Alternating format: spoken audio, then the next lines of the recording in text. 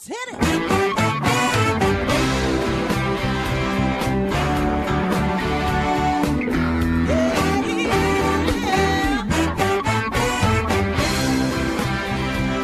Hi, everyone, and welcome to Alzheimer's Speaks Radio. I'm your host, Lori LeBay, and I'm so excited that you're joining us today.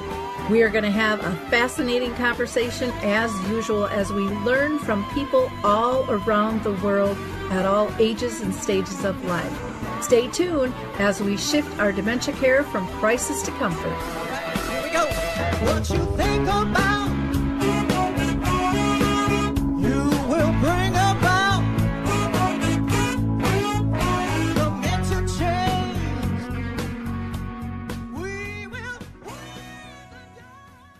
Well, welcome back, and I hope you enjoyed our opening music. It's called Clarion Call by the Mark Arneson Band, featuring Maya Dore, and you can download that on any of your favorite music platforms. For those of you that are new to Alzheimer's Speaks Radio, we're about sound information, not just sound bites, and our goal is to raise all voices, big and small, from those diagnosed to those that care and serve them, to advocates, researchers, and more.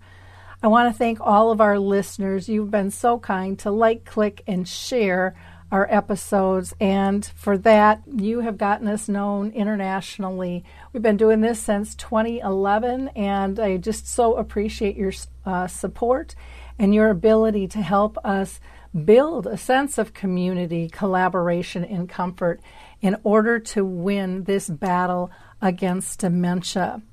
Now, some of you might not know, but November is Alzheimer's Awareness Month. It's also National Caregiver Month.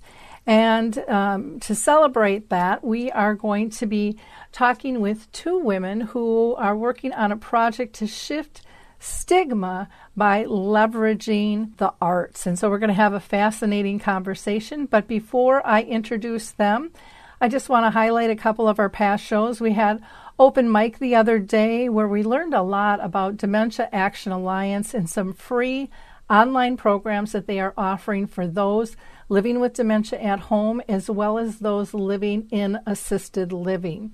We also had Larry Nisenson on, and he is with Genworth Insurance, and they have a program called Care Scout. And so we talked about caring, careers, and COVID. Fascinating discussion and really exciting about what their company is offering corporations. We had Roz Jones on not too long ago, and she also talked about, what kind of paperwork do you need to get in order? What are some of the timelines for that? And then we also talked with IBM. They've been doing some research on speech patterns and artificial intelligence in Alzheimer's.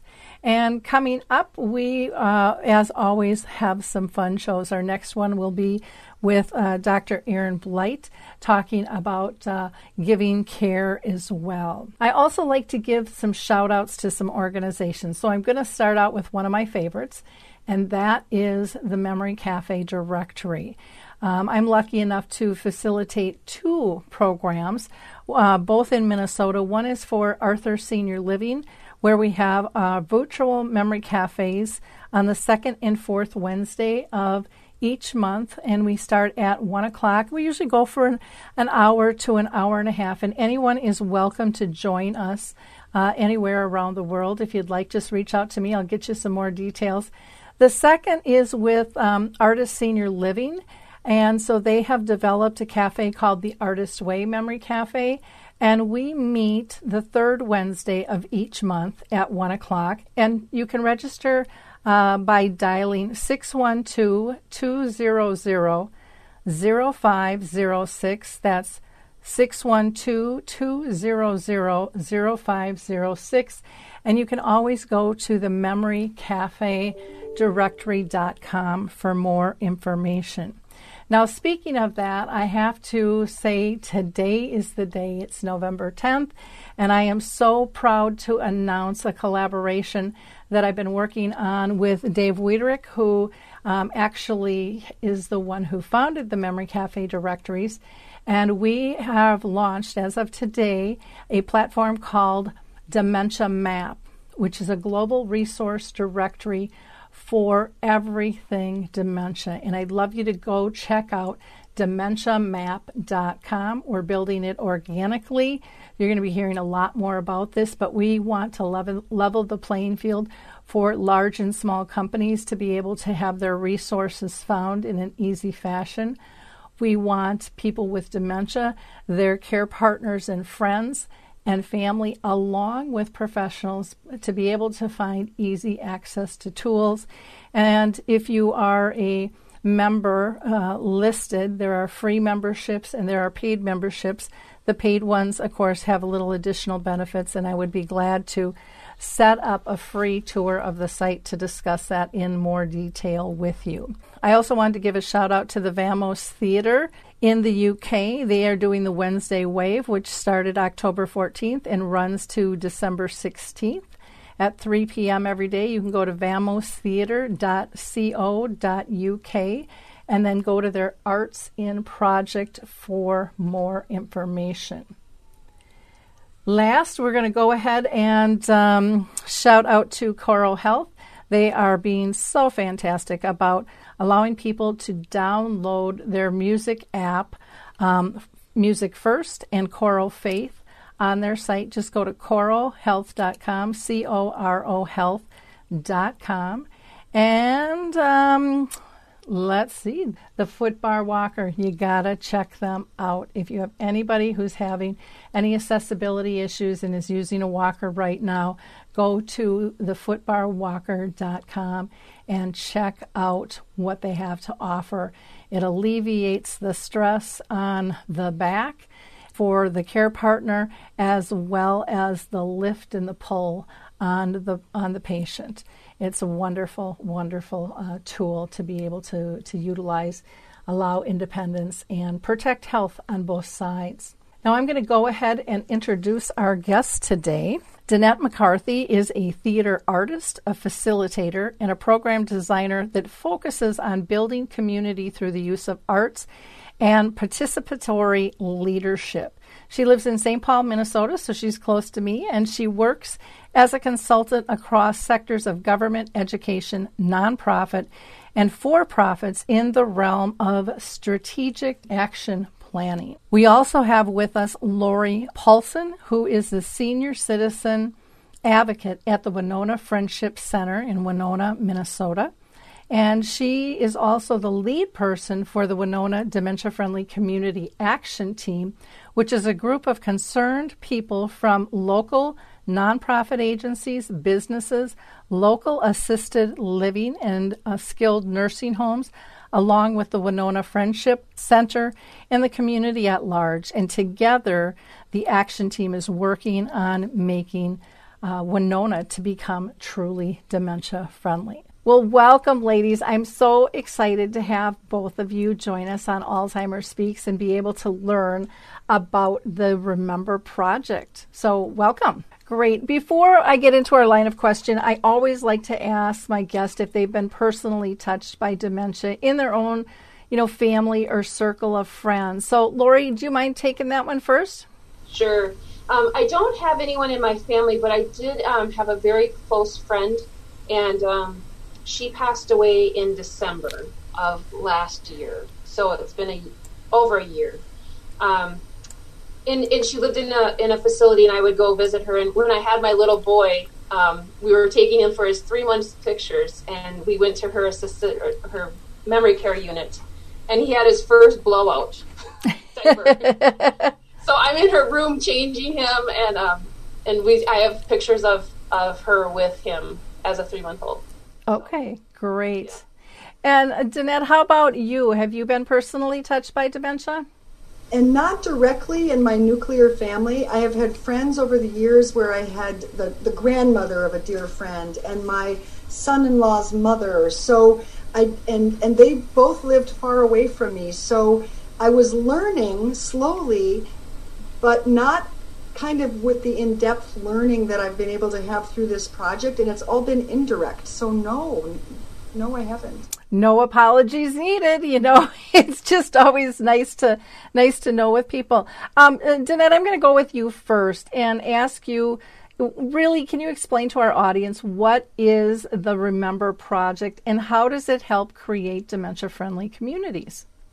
Well, this is a project that was initially imagined as a way to help open a community conversation, because it was very clear that this topic is not an easy one to talk about, and there was just such an importance to build community awareness. So we use theater, and that's a huge part of my background.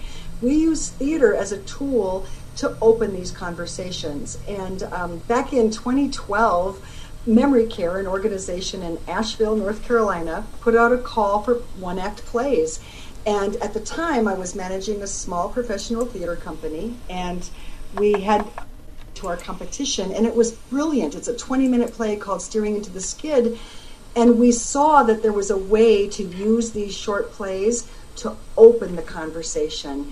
And so we believe strongly that when a community can have its own unique conversation around memory loss and around what their community assets are or the gaps, that they will be able to take meaningful steps to better understand what they can do to become dementia-friendly. Not this abstract notion of what is a dementia-friendly community, but some really specific and concrete examples of what their community can do and why.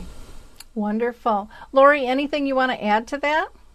Well, here in Winona, we started to become a dementia-friendly community in 2016. And we haven't let that initiative die. We keep working at it. And so this is just another way to get that communication started. And the play is a different way. And maybe we're hitting a different group of people. You know, maybe someone that is more artsy has never thought about talking about dementia-friendly before. And the people that are in the arts have power. And we're a very artistic-driven town.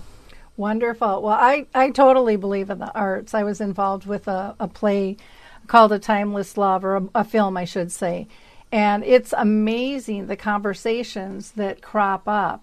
And, you know, people are just, they're blindsided, but in a good way, you know, because they get drawn into the storyline and they see real life being played out and they feel and sense the emotions of the characters. And it is wonderful to see these authentic conversations arise through art. I've been to a one-act play. It was a musical by Jonathan Brooke, who came to the Twin Cities and been on Broadway, the whole 9 yards. And, I mean, I kept bringing people back to the show. And the people I would bring would come back with somebody else. They're like, oh, somebody else needs to see this, because it's just storytelling in a different element. And it makes it comfortable and approachable and, really, really powerful. So very, very cool. I'm going to throw this back to Danette again. Why do you believe that theater is so effective? I mean, we just kind of talked about that, but, in terms of reducing stigma and really honing into specific conversations and thoughts and feelings like fear and isolation and, memory loss is just such a scary, scary word. It is. And your comments about Jonathan Brooks's work, they're the perfect example of why this is powerful. So when you can see a story on stage, and maybe you don't have a direct connection to the story, but if you can start to be part of that story, if you can put yourself in the position of one or more of the characters, you are able to then expand your own imagination around your own sense of possibility, your own sense of fear, your own sense of what if. Now, that's a very powerful thing all by itself. And most of us, whether it's a movie or music or a play, we might not even have a very lengthy or robust chance to talk about what we just saw. Well, this project takes that place that theater can bring you, and then it says, in the most, I think, gentle and inviting way possible, let's have a conversation now. And we try to do that with great care. And theater opens this door to both our head and our hearts and allows us to step into that place that might feel very difficult, very fearful, a place that is stigmatized. None of us wants to get separated from our memories. None of us wants to see any family member go through this. This is very difficult. And yet, without that invitation to say, you know what, let's talk about this, we can't do proper planning. We can't help our loved ones know what our wishes are. Yeah, very true. It's like just the most tender, beautiful way to help people have that conversation. Yeah. Lori, anything you want to add to that? Well, it's kind of, when you're reading a really good book, you want all your friends to be reading that really good book. And so this is exactly what Danette said. You see this play, and it can touch you, definitely, in different ways. And you want to share that with someone else. And so this gives us that opportunity. It would be kind of a sin to watch this play in a theater and just walk away from it afterwards. Because there's so much to unpack. And after the play, you don't stop thinking about Tim and Amanda. I mean, they'll come into your mind. And what are they doing now? How are things going? Yeah, I think that's really true when you said, it would almost be a shame to have it in a theater where everybody can walk off because everybody's coming from a different spot. And, one particular, I'll just share a story that I'm sure relates to what you guys are doing. But when I showed this film, there was one gal that marched in and she was really angry. And the staff said she's going to do one of two things. She's going to walk out in the middle of this, or she's going to stick around and give you a really hard time. Because she is feeling so isolated and so alone, and she's not feeling support from her siblings. She's trying to care for her mom. She's trying to work. I mean, just all the typical things that people go through. And I told the staff, not a problem. I'll handle whatever, And the lights came on, and she had a smile on her face. I get teary-eyed every time I say this. And I went around, because we do a talk back. And I asked people for their input, and they were sharing, and I asked her last. And she said, I finally don't feel alone. And it was like, that's the power, to take someone who is so angry, so isolated, and to be able to calm their soul down and say it's going to be okay, and then to hook them up with people in the community that truly understand, that are there to support them. I've seen others where they end up meeting people and they walk out having conversations and sharing phone numbers because they've found a new friend, a new peer. So art is really, really powerful, and it should never, in my estimation, be undervalued in any stretch. I know I'm biased, and I couldn't agree more. And I want to point out one important thing, Lori, in your story. You took a leap of faith that might have made some of the others around you nervous. You were forewarned about this person and maybe these strong feelings, and quite negative, quite powerful, and yet you stayed calm and centered, and you knew that this invitation to be in community would be valuable. And maybe there was a part of you that might have been a little nervous. You had faith. You had faith in that step, and you invited it and you welcomed it, and hooray, hallelujah, you helped a person at least begin the journey of moving through that anger. And to not feel alone is huge. Yeah. Well, and I was that person at times. I had two brothers that I didn't think were stepping up the way they should, and I was ticked off at them. I was trying to fix them and get them to come to my side, and all that energy that you spend doing that. And but I also was the person who, after with my mom, lived with it for 30 years, found the gifts wrapped in it, found the joy, and knew I had something to share with that, as well as the film. And so that combination of, again, letting people be wherever they are. And I have said from day one on this journey, and feel even stronger today, people have to be allowed to feel their emotions. We have to recognize them, because we can't push through them if we don't recognize them, if we don't validate them. Same with services. We are never going to get the services we need if we don't have these conversations, which to me was just like a whack on the head when I first stepped into the space. Like, why aren't we talking about this? This need is great, but everyone's just trying to shove it back in the closet. And it's like, okay, the closet door's off now. They're not going back in there. We need to have these conversations. We have to stop being fearful.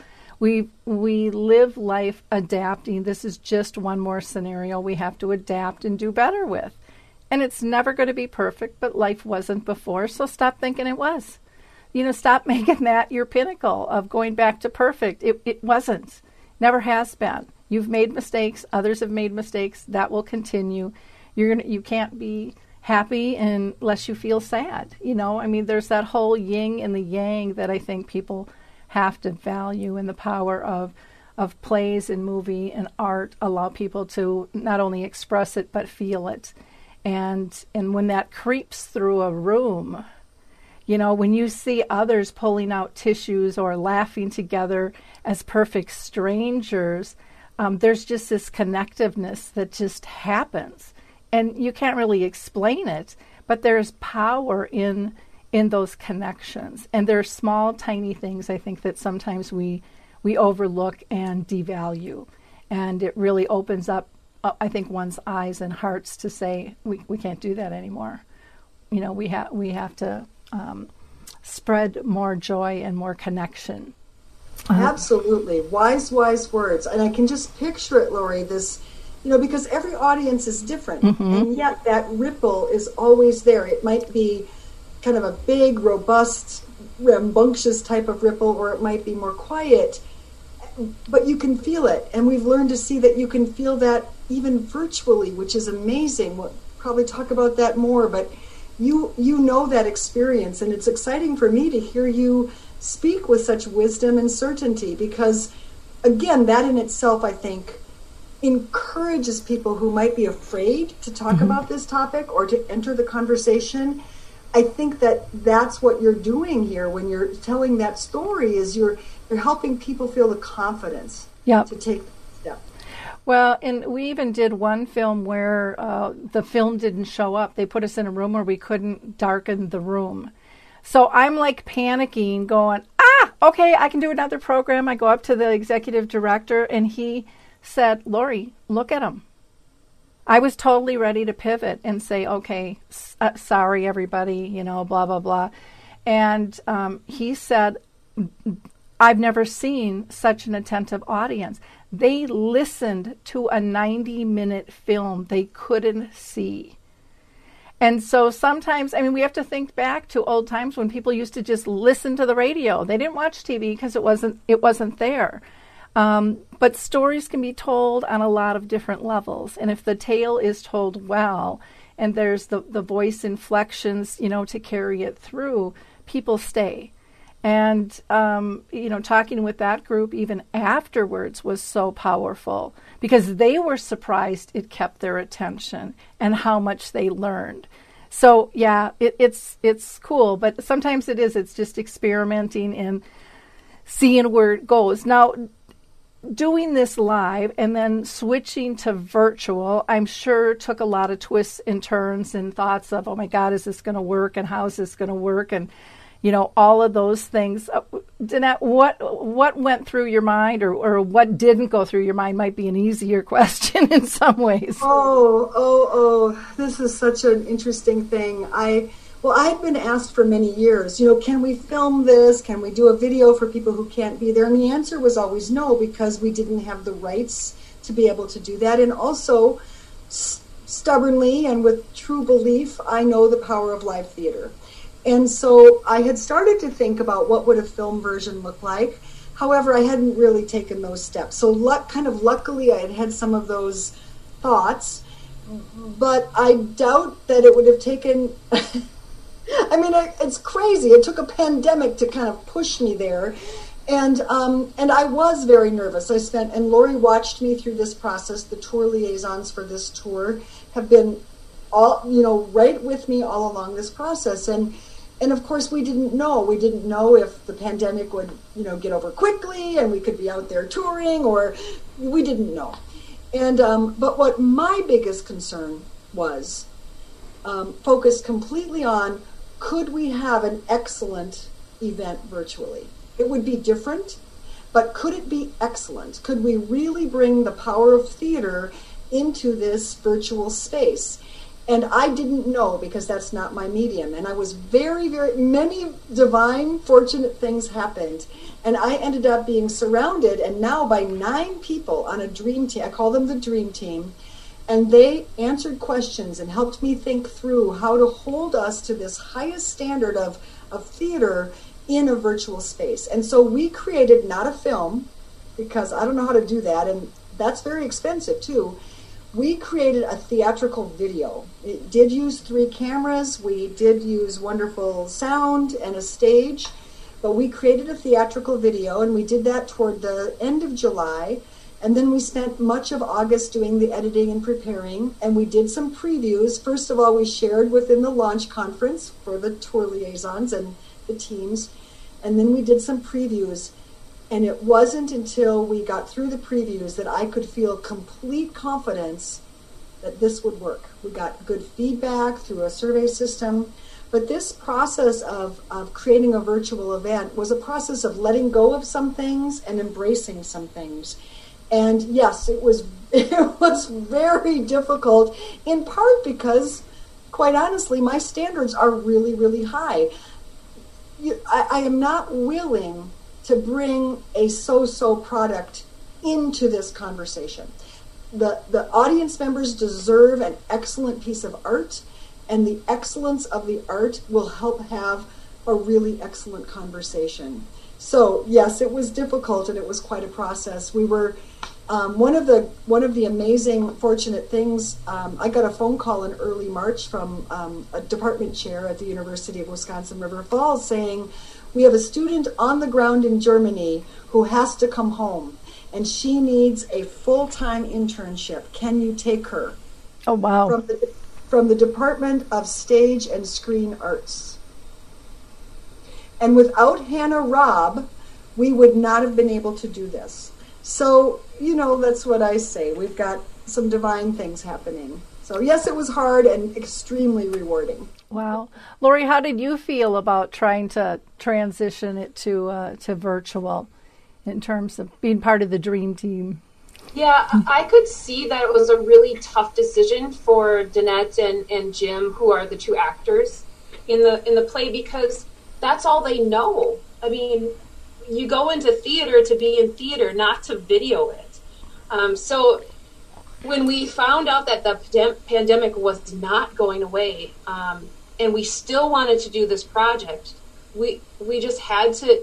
First, we looked at doing live theater via Zoom, but then all of a sudden, someone convinced Danette that it had to be filmed, and it is. It's. We saw a rough, not a real rough cut, but kind of a rough cut, and it was beautiful. It was great when we saw it in the launch conference, and then they went and edited it some more, and it's great. You still get that feeling of you're at a play. You're just in your own home. And that's the thing. We are getting people that would never go to a play. Maybe they have social anxiety. Maybe they don't like to be around a ton of other people because of germs or whatever. So we are reaching people, a segment of people that we would not have reached with a live theater. We have the possibility of reaching more people because we're not limited to the size of a theater. And the best thing that I like is we're able to reach like people that live in Winona, but maybe their brother, maybe their sister, maybe their other relatives that live in Washington, D.C. or Florida. They can Zoom in at the same time and have this conversation and this realization together. And that would not happen without it being the way it is on Zoom. Yeah. And talk about building community. I mean, that is, you're strengthening family, you're strengthening community. And Lori, it's so important what you just said. This is something that, I might have known and believed in with regard to access. However, there's a shame on me that's been going on, and I'm not beating myself up. At the same time, this is very true. Live theater has always and will always, for whatever reason, leave people out. It doesn't matter why they don't come. Yes, there could be anxieties, there could be a snowstorm, there could be a disability, there could be a broken leg that's a short-term disability. It doesn't matter. Whatever the reason, the people who haven't come in the past now have a way to participate if they'd like to. And that's a very emotional thing for me as a theater artist. I mean, to both admit it and own it and step into that space of saying, we can have a bigger audience, and that will be very rewarding, and that will be very fulfilling. Well, and you being the actor, Jeanette, this is one thing that I've kind of thought about. What do you think when you are now watching people watch you act? You didn't get to do that as an actor on the stage. You couldn't see people's reactions. You could maybe hear their laughter or maybe their gasps or something like that. But now you on Zoom get to watch people's facial expressions in detail. How is that for you? It's so interesting. I mean, no one's asked that question yet, and Jim and I have talked about it a little bit. So for Lori, Jim plays my husband in the play. So we play husband and wife, Amanda and Tim. And it is a very unusual experience. It's really rewarding. It is, you get filled with curiosity about what are they thinking and what are they feeling. And even watching ourselves, it takes quite many number of watchings before you can start to feel comfortable, because, the first dozen times it's all about, oh, wow, I blew that. That line wasn't right. What was that strange gesture? You can't shut off the critic. But now that doesn't happen anymore. Now we can listen to the words and watch the play. And as you said, we can watch the audience in a way that you can't, you really don't dare in live theater. You really don't dare watch too closely, because you can be taken out of that moment. You can get distracted and suddenly you've lost your place. So it's an entirely different experience, and it's really rewarding, because you can see that people are connecting. Yeah, and that was a great question, Lori, to ask. Now that you can see the audience, how does that make you feel? Because I think you look at the late night show where they had no audience or no anything, and they're like, oh, give me a laugh, give me something, and how difficult that was. But when you're able to see, even if you can't hear, their laughter, you can see their visual expressions, and it makes a huge difference. So when you originally designed this, did you foresee the expansion of your audience at all? Or did that just kind of organically happen? Like Lori, you had mentioned that, you could, all of a sudden invite out-of-town relatives to join, or friends. Was that part of the big picture initially, or did that just kind of happen? Well, it was not part of the big picture to have a virtual experience. I mean, again, we've been asked many times about creating a video or whatever, but we never restricted the host community from inviting whomever they wanted. And it never occurred to me to say, and make sure that out-of-town relatives get invited. I mean, it never occurred to me. We just always let and encourage the host community to do what they wanted to invite people to the event. A live event, we always say, has three parts. There's the first part, which is a informal reception. It could be a luncheon, it could be appetizers, it could be a full-blown meal. But there's a period of about 45 minutes where the community gathers together, breaks bread, gets together. Then they watch the play together live, and then we have the conversation. In a virtual event, with that piece missing, we're trying to do some things that help get people gathered. But it never really occurred to us to think about that those dimensions changing. And so, yes, this was an odd, unexpected gift from the pandemic, to be able to be challenged to make the decision, will we wait, which seemed ridiculous to me. The problems that came with COVID-19 for people who are already feeling stigmatized, isolated, afraid, ramped up. So to me, it was not really an option to do nothing. We had to figure out what to do and how to do it. And this is another part of the bonus, as Lori said, to be able to invite people from different parts of the country. On Tuesday, we will have somebody from Delaware sitting in on one of the events. Yep. And how cool is that? Just to very cool. Because it just normally spreads the word of the work and what is possible. Anything you wanted to add to that, Lori? Well, what I'm Danette doesn't know this, how you and I met Lori. Lori LeBay was going to come to Winona to show her film, and COVID struck. Oh. So we, the people at my friendship center here, we were talking that when the Remember Project is done, which is, months away because there's 2 more plays coming, people in our community have had live theater, filmed. So why couldn't we do the Lori LeBay event over Zoom? Because when I saw the trailer to the film, A Timeless Love, I'm like, this has to come to Winona. It has to. So I was super disappointed that we had to cancel, but it's still an option, down the road. Yeah, virtually it's not though, because contractually the director and stuff won't allow that. Oh, they won't allow it on Zoom, huh? Nope. Would be nice, but yeah. So it's very difficult. The third play that we currently produce may not be the one we end up bringing virtually for our third one. We might need to use a different play, and that's fine too. We've talked about how important it is to the audience.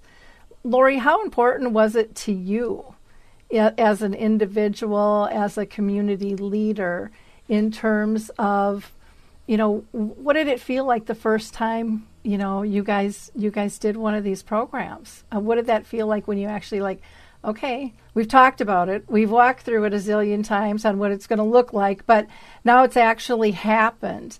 How did that feel and look like to you?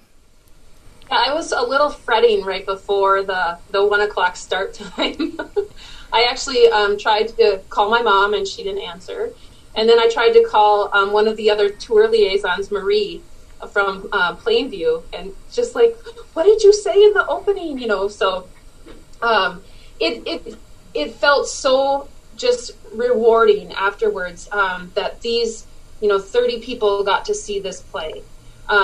Because I've been waiting, I've seen it, and I hold this little gift inside of myself that I can't share, because you got to see it to understand it. And I am, telling everyone about it because I want them to experience it. It's a free event. Theater is not free, so this is such an opportunity, and then to get that conversation started. We had some really nice conversations during the discussion part of our Zoom event. I had another email this morning from one of the people that attended, sign me up for the next one. I want to see it again. Because she just was so moved. Yeah, and I found that to be really typical when I bring the film out, and I think I've shared that.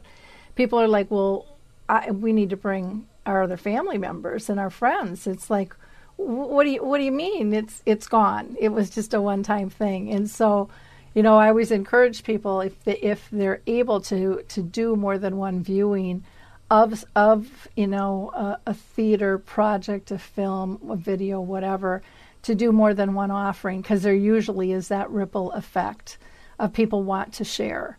And it doesn't have to be the next day. It could be in a month or 2 months or, down the road, but just so that they know. Plus, it gives you an opportunity to stay connected to them, too, in the meantime as well. What was, Lori, what was the largest positive aspect of the project, for you and what you saw your audience say? Probably, I'm sure you got some feedback from them. I think it was the opportunity to be in a comfortable area, their home, to watch this. And if they had someone with them, they could watch it with them. It was just a really rewarding thing to watch people open up about the topic of dementia. And that's what we want. We want to reduce that stigma. We don't want people to isolate themselves. We have to isolate enough with the COVID-19 pandemic. Yep. We want people to reach out, and at the Friendship Center, we are using Zoom technology. We've applied for 2 grants to get tablets into the homes of people that do not have technology.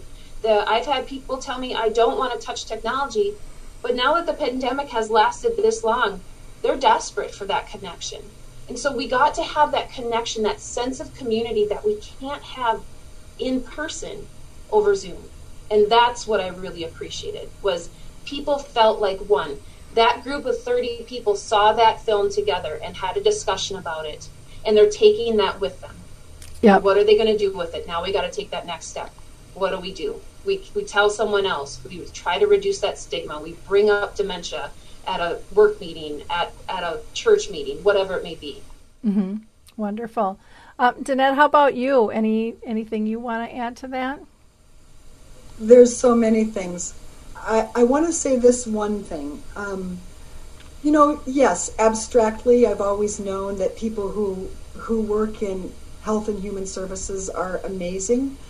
However, this project, whether it's live or virtual, has taught me over and over again for over 5 years now that the professionals who work in the field of aging are exceptional in so many ways. These, mostly women, sometimes you'll have men in the field, but mostly women, are incredibly dedicated, they're incredibly compassionate, they are unbelievable network weavers. They're trying to help get and place volunteers, they're intersecting with seniors with all kinds of concerns and issues and life stories, and it feels so good to stand with them and to help support them. One of the things I was told early, I don't know which community, but I was told that it is so common that a family is in crisis before they come to find support, before they reach out for the resources. And when I really incorporated that into my thinking, when I really understood that, it just seemed like this incredible shame. If you don't get the resources early, you're going to lose valuable time and energy as you spin and try to juggle all of those balls and manage all of those issues. And Miss Lori LeBay, it sounds like you lived that life. And, to be able to connect with your community resources, to be able to have friends and neighbors who understand this challenge, this issue with memory loss, gives you a chance to just have the biggest life you can for as long as you can, because memory loss is a thief, and it's hard enough. It's hard enough, and yet these professionals who work, and the volunteers who work in the field of aging, they're angels. They're amazing people doing really hard work with great passion. And it is just a joy to support them, just a joy. Wonderful. Now, with the good comes the bad and the ugly and the disappointing aspects. Was there any of that in terms of going virtual, Danette? Well, and my colleague Jim, if he were here, we do miss live performance. It is incredibly moving for us to be in that live room and to be interacting and to have both some informal time with the community and then the performance and the conversation. Over the course of 2.5 or 3 hours of being in the community for an event, you go home feeling like you have all of those new friends. And so that is really difficult, that, we're grieving that in truth. And also, as I said earlier, a live event generally starts with a period of having a meal together. And that is something that we've had audiences of 150 to 200 people, because usually a sponsor provides that free meal and the free theater, and it's a wonderful experience for the community. So we haven't quite figured out how to do those things together. I bet we'll figure out something, but it is it is something we're grieving, that contact like everybody else is. We're missing being live with people that we care about. Yep. Understandably so. How about you, Lori? Was there anything that was disappointing that you didn't feel the virtual presentation was able to do, or maybe it was just in the process of getting the virtual presentation to do what you wanted it to do? It could be technology or just processes as a whole, or marketing. How's it going to be perceived, and all of those types of things. Yeah, it is a little bit unnerving when you're telling someone it's on Zoom, and some people might have a misconception about Zoom and what they're going to see. So that is difficult to get over that hurdle. I mean, I love going to theater. That live aspect, the breaking, like Danette said, the breaking of bread together. Nothing brings people together in Minnesota and Winona like a meal, So it's just a way to that people can kind of chit chat and get to know one another, and then see this beautiful piece of art, and then get the opportunity to talk about it. So, yeah, the meal part. In the positive side is it's a lot easier planning. Yep. I didn't have to find a sponsor for the meal. And kind of just take it another direction. Now the thing is convincing people that you can go on Zoom. With the event that we had the other day, I missed the first 2 months because I was troubleshooting with someone on the phone to get on the Zoom. My colleague, Laura Hoberg, she missed the whole play because she was troubleshooting with people the whole time.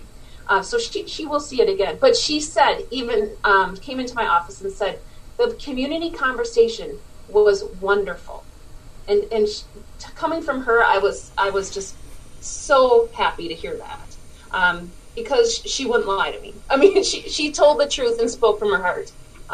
That it was just nice to have that community connection. We have actually had many people over the years say, I really don't think our community will open up. I don't know if this community conversation thing will work. A lot of uncertainty about will they talk. And like the story that you told earlier about the woman at the film, there's a hunger to be in communication. We might not know how, we might not even believe we're ready, but when a proper invitation is made, and I believe when you come through this arts door, and whether that is film or theater or even a visual art exhibit that you get a chance to see and look at and talk together, a book that you're reading, when you provide that invitation and you've activated the head and the heart, people are often very ready to talk about it. Yeah, they just haven't had the opportunity in a safe environment to do it. I think that is very true. And I've heard that same comment from people. Nah, our group's not touchy-feely. They're not going to laugh and cry together. They'll watch it, but you're not going to get any of that from them. And I always say, you want to have a little side wager on that, because I think you're going to be surprised.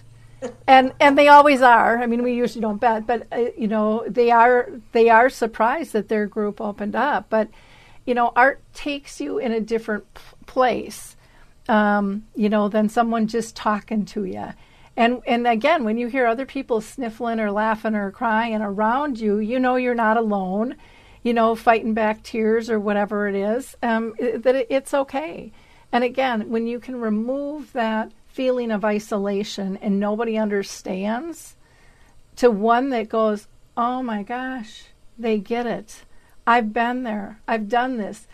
Is somebody following me? This looks like my story. I mean, you hear that sometimes too from people, so it's, we just have to get that conversation going. Lori, for bringing it to Winona, what was your, I guess, overall goal for Winona in terms of bringing this project to them? What I know we talked about removing stigma. Was it to elevate the dementia-friendly community and awareness as a whole? Get new volunteers maybe and participants, or connect people to resources? What all were you guys thinking of? Well, with it being virtual and with the pandemic, your expectations change in my mind. And so we're maybe reaching a segment that we wouldn't reach, maybe like teens and young adults because of the virtual connection. People's schedules are very busy, so offering this at different times of the day and not having maybe that meal component.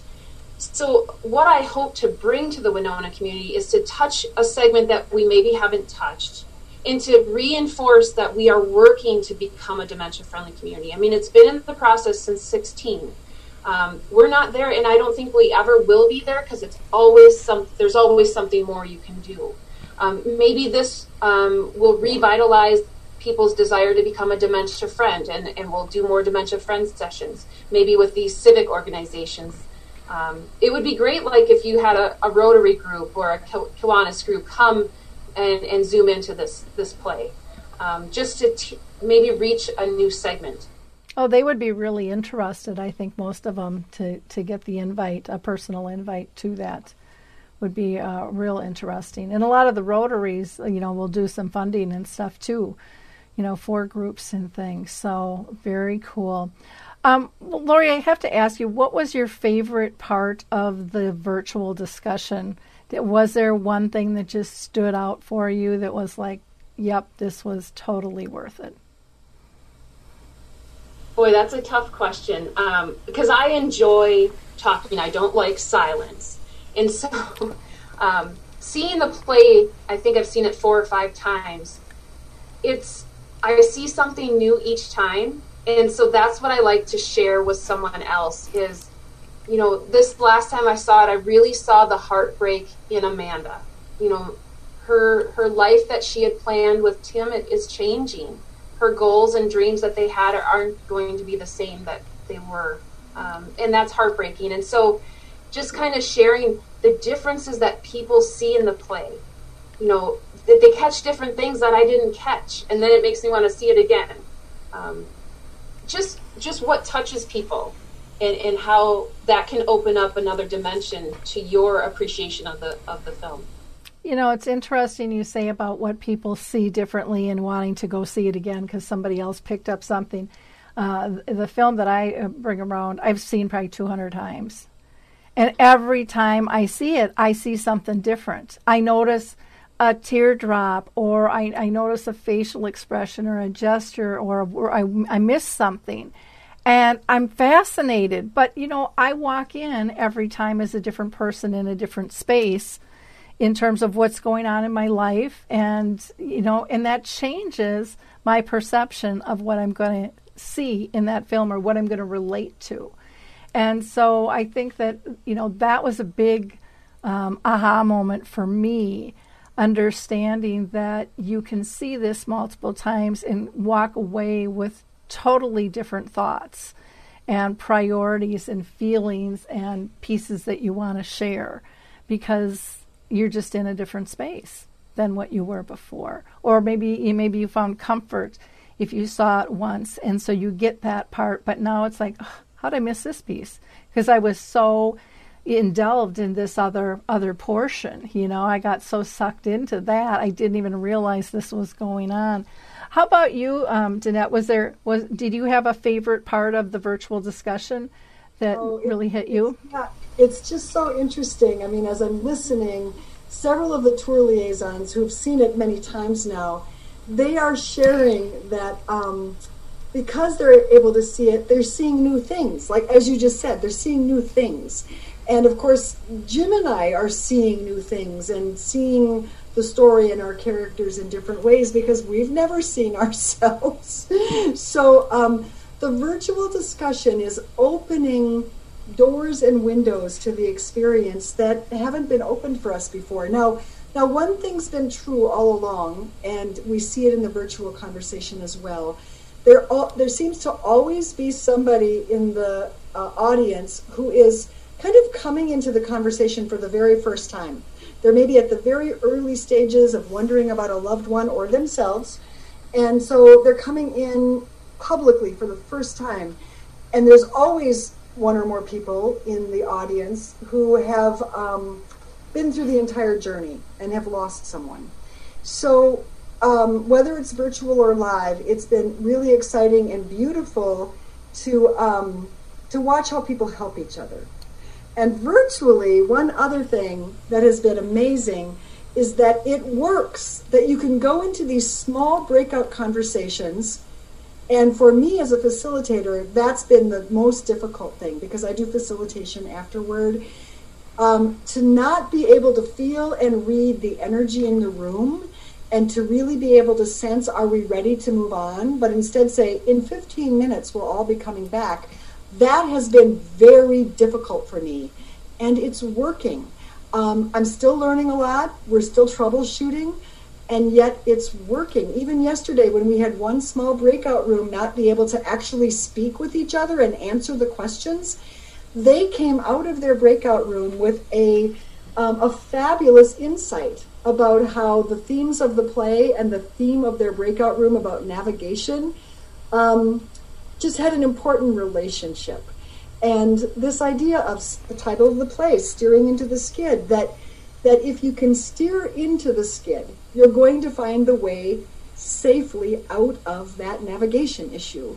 So yeah, it's been really rewarding. And that moment too of saying, oh, even with big technical difficulties, we can find our way. Very good point. And the title of the play is perfect, because a lot of times we want to just run and hide.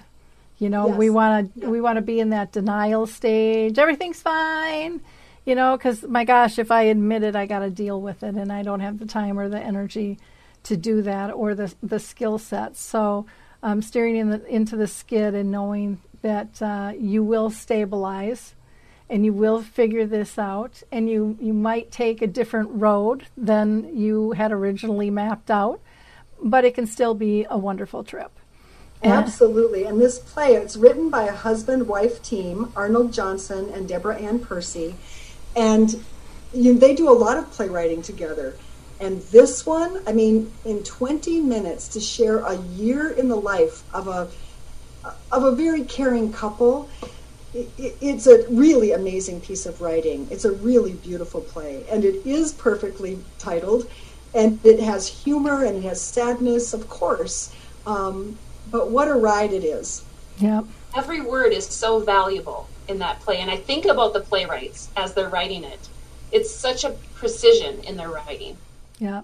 Well, like they say, for speakers like myself, you can go do a full day training, but when you're asked to do a 20-minute keynote, that's when the work comes. Slicing it down, and really being able to fill people and still give them something, and give them some guidance, as they're walking out the door. So people can learn more about the play by going to www.rememberproject.org, rememberproject.org, and you can email them at info@rememberproject.org. And Danette's email is dmccarthy, MCCARTHY@rememberproject.org. You can also call 651-251-5771. And then on Facebook, you are the Remember Project as well, so they can find you there. Lori, how about you? Is there contact information that you'd like people to have? They can find us on Facebook.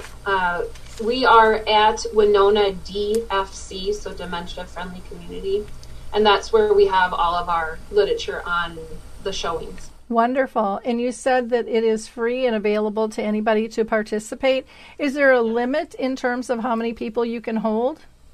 We currently are limiting a virtual audience to 90, okay. But we do foresee a time as we work through the logistics of being able to have even larger audiences. So at this time, 90, and we use Eventbrite. You'll find that on both of our platforms, but we use Eventbrite as a virtual box office, and it's been working very well. Wonderful. Well, thank you first for all you're doing. I think it's amazing, and taking the time to share with us today, and I hope our audience members will help push this out into the world as well.